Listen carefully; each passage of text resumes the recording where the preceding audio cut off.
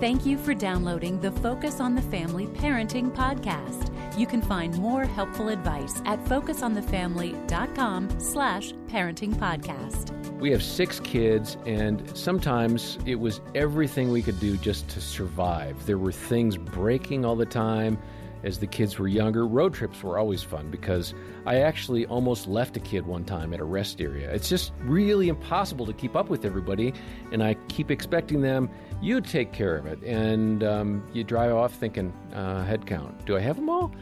I'm John Fuller, and my co-host is Danny Huerta. And Danny, you're a counselor. You've seen a lot of families of different sizes. And I wonder if you noticed any particular pattern in families with 5 or 6 or 8 kids, bigger families. After a while, the rules go out the window, and they just are looking for survival, really. Actually, there have been some families that have figured it out, and they do say that after 3 kids, it's almost all the same. Yeah, the chaos doesn't change, in really. chaos, and you begin to employ some of your older kids into the parental board of your home. And I like that. Yeah, I do think that there are some very black and white parents that end up having a real difficult time with the larger family, and over time they're shaped by the volume of rule breaking that begins to happen. The real thing needs to be prioritizing when it comes to rules, when it's mom and dad trying to deal with a large family. Yeah, and you quickly decide what battles are worth fighting and which really just don't matter anymore. Mm-hmm.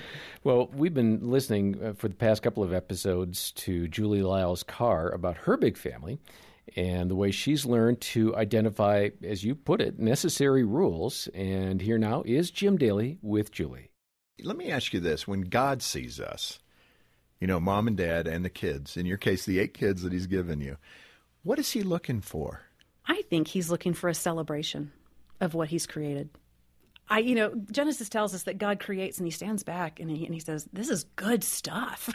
This is great. Yeah. And so I think he's looking for people to partner with him in parenting who equip themselves to celebrate his good purpose and what he has designed. I've got kids that are quirky. I've got kids who behave in funny ways. I've got kids who, my 16-year-old who goes to the grocery store without shoes. I know. But I celebrate that now in a way that was hard for me to celebrate initially when I thought there should have been, stronger rules or what are people going to think. How did you get there, though? I got to ask you because, has he ever looked at the bottom of his feet when he got home? It's what you pay attention to, right? But it's true, though. And I'm just thinking of, particularly, again, moms, but dads, too, that are so wrapped up in how could you ever do that? I have used those words, unfortunately, and I would love to be more celebratory with the boys and their uniquenesses. But how do you move from point A to point B to where you can relax and you're prioritizing appropriately and concentrating on the right things so you're not really doing damage? I think for me, part of it, and when people ask about the size of our family in terms of, well, what's the testimony on that? That means God thinks you're amazing parents. I'm like, maybe it just How many did you adopt? I always get asked that too. But, I think part of it may just be that God's like, I finally got through to her after 8. She finally figured it out. I think part of it organically came about for me because, honestly, when you're raising this number of kids, there are certain things you just learn organically are not that important. Okay, so a kid went to the ballet and he was wearing nasty sneakers. Nobody died. It's okay. Yeah. And so I think some of those things just in basic survival of, did we have everybody in the car and is everybody at least somewhat covered? Fine, we're good. It's a victory. I think that really resetting what my expectations were for what children can do, who they can be, and then just through the process of seeing when you celebrate someone and you honor them, compliance and those times that you need to say, hey, I'm just asking just for this family wedding, would you please take the blue out of your hair? When you really reduce down where it's not every day you're hammering them about something else that doesn't meet your preference. Here's the reality. I decorate my home based on a preference I have. How would I feel if I had somebody coming into my world and saying, you must decorate in this certain way, when really at the end of the day, it's a non sequitur? That's become one of the questions I've tried to focus on as well, is what is a non sequitur? What really in the grand scope of things does not matter in comparison to the health and the joy of this kid's soul? If that kid wants to wear weird nail polish or wants to wear a ripped whatever, in the grand scheme of things, it doesn't matter. because they're a great grand person with compassion. Let's just celebrate that. You mentioned Justice, your son, and he seems to be the one that doesn't like the rules so much. At least that's how you said it. Give us an example of where that really came to light, where you kind of had to go toe-to-toe with him. It's funny. Justice and I laugh a lot. I adore him. He's 21 now, and he survived. He's living in an apartment on his own. It can happen, people. But, part of what is so fun with Justice is now when he comes home, he's the one who says to the younger kids, you need to be listening to Mom. I've been watching you, and she asked you to take out the trash, and you just sat there. And I sit there with my mouth open cracking up because Justice has always been the kid who's had lots of opinions, and he really needs to know, and he really wants you to know, and this is the way things. And so to see him come into a season now where he recognizes, oh, that's why you guys rode me so hard on some stuff. So he's putting the pieces together. Oh, he definitely That's has. a glorious day. Hey, that's a glorious day. It's a glorious home day. run. It's a home run. But, he was one that a lot of times his interruption of the rules was pretty fascinating because his had a lot more to do with some of his fears. And he, for example, we would say, look, we're going to put you in bed. You can leave the lights on. We decided that was a non sequitur. Why fight that fight? Right. It's okay. You can read books till whenever. That's fine. You just have to stay in your room. That's all we're asking. And he, because he was so terrified of being separated from us night after night after night, would break that rule, knowing that there would be consequence. And so it's a small thing, but it was something that we began to identify. It wasn't disobedience out of some kind of, just really contrary Defiant. spirit. It wasn't malicious. Right. Yeah. It was not a malicious thing. It was really important for us to get down to the heart of it. And he was scared, and he was genuinely scared, and he was scared enough that he was willing to defy what we had put in place, knowing that there would be a consequence for it.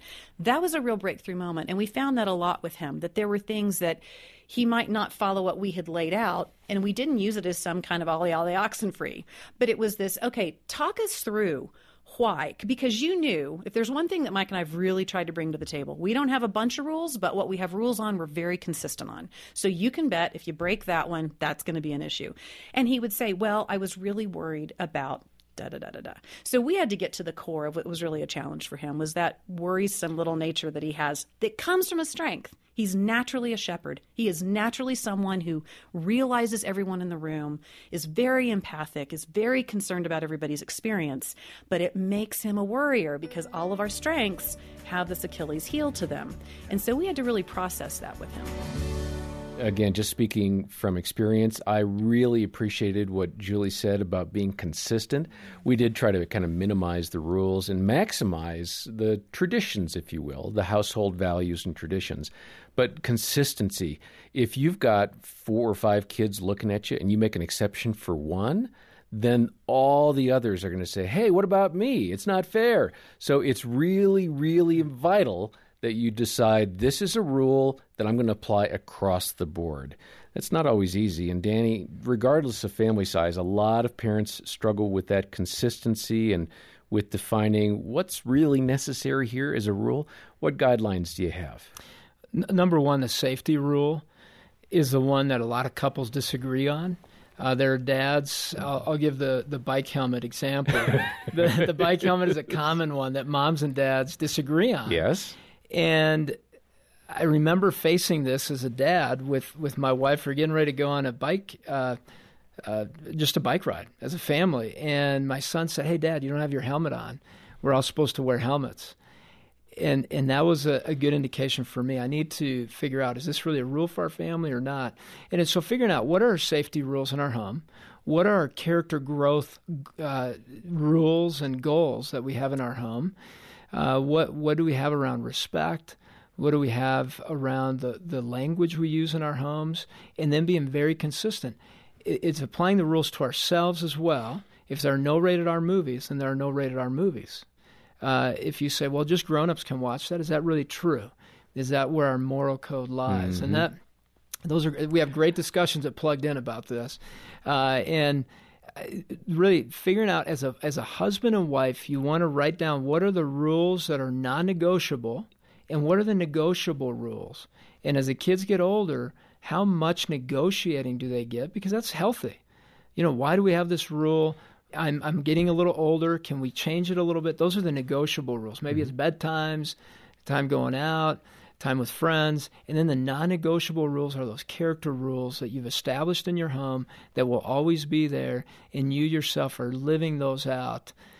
That's an easy exercise to do as a husband and wife, maybe easy and hard at the same time. Yeah. Writing those non-negotiable, negotiable rules, and then what kids have earned the right to have some of the negotiation and what kids have not. And then you can say to one of your kids, your brother, your sister has been managing themselves well and has earned the opportunity to be able to negotiate some of these rules. You have not. Your decision-making has not been there. You can certainly get there over time. We would love to be able to negotiate with you, but for now, they're non-negotiables for you. Yeah. And each kid is unique in their journey. Yeah, that's good, Danny. And our featured resource this week just reinforces a lot of what you've heard on this episode. It's Julie's great book, Raising an Original. And when you make a donation to support Focus on the Family, we'll send a copy of our featured resource, and it's Julie's book. So please follow the link to our website. It's in the show notes, or give us a call. That's in the show notes as well. And make a donation today, and we'll send Julie's book to you. Of course, it's always helpful to leave a review, and that can help others find us and enjoy the content. And please, if you're not already doing so, subscribe to the podcast wherever you listen. Now, next time, we'll hear more from Dave Ramsey about helping your kids know what to do with their money once they've earned it. I'm John Fuller, and on behalf of Danny and the entire team, thanks for listening to the Focus on the Family Parenting Podcast.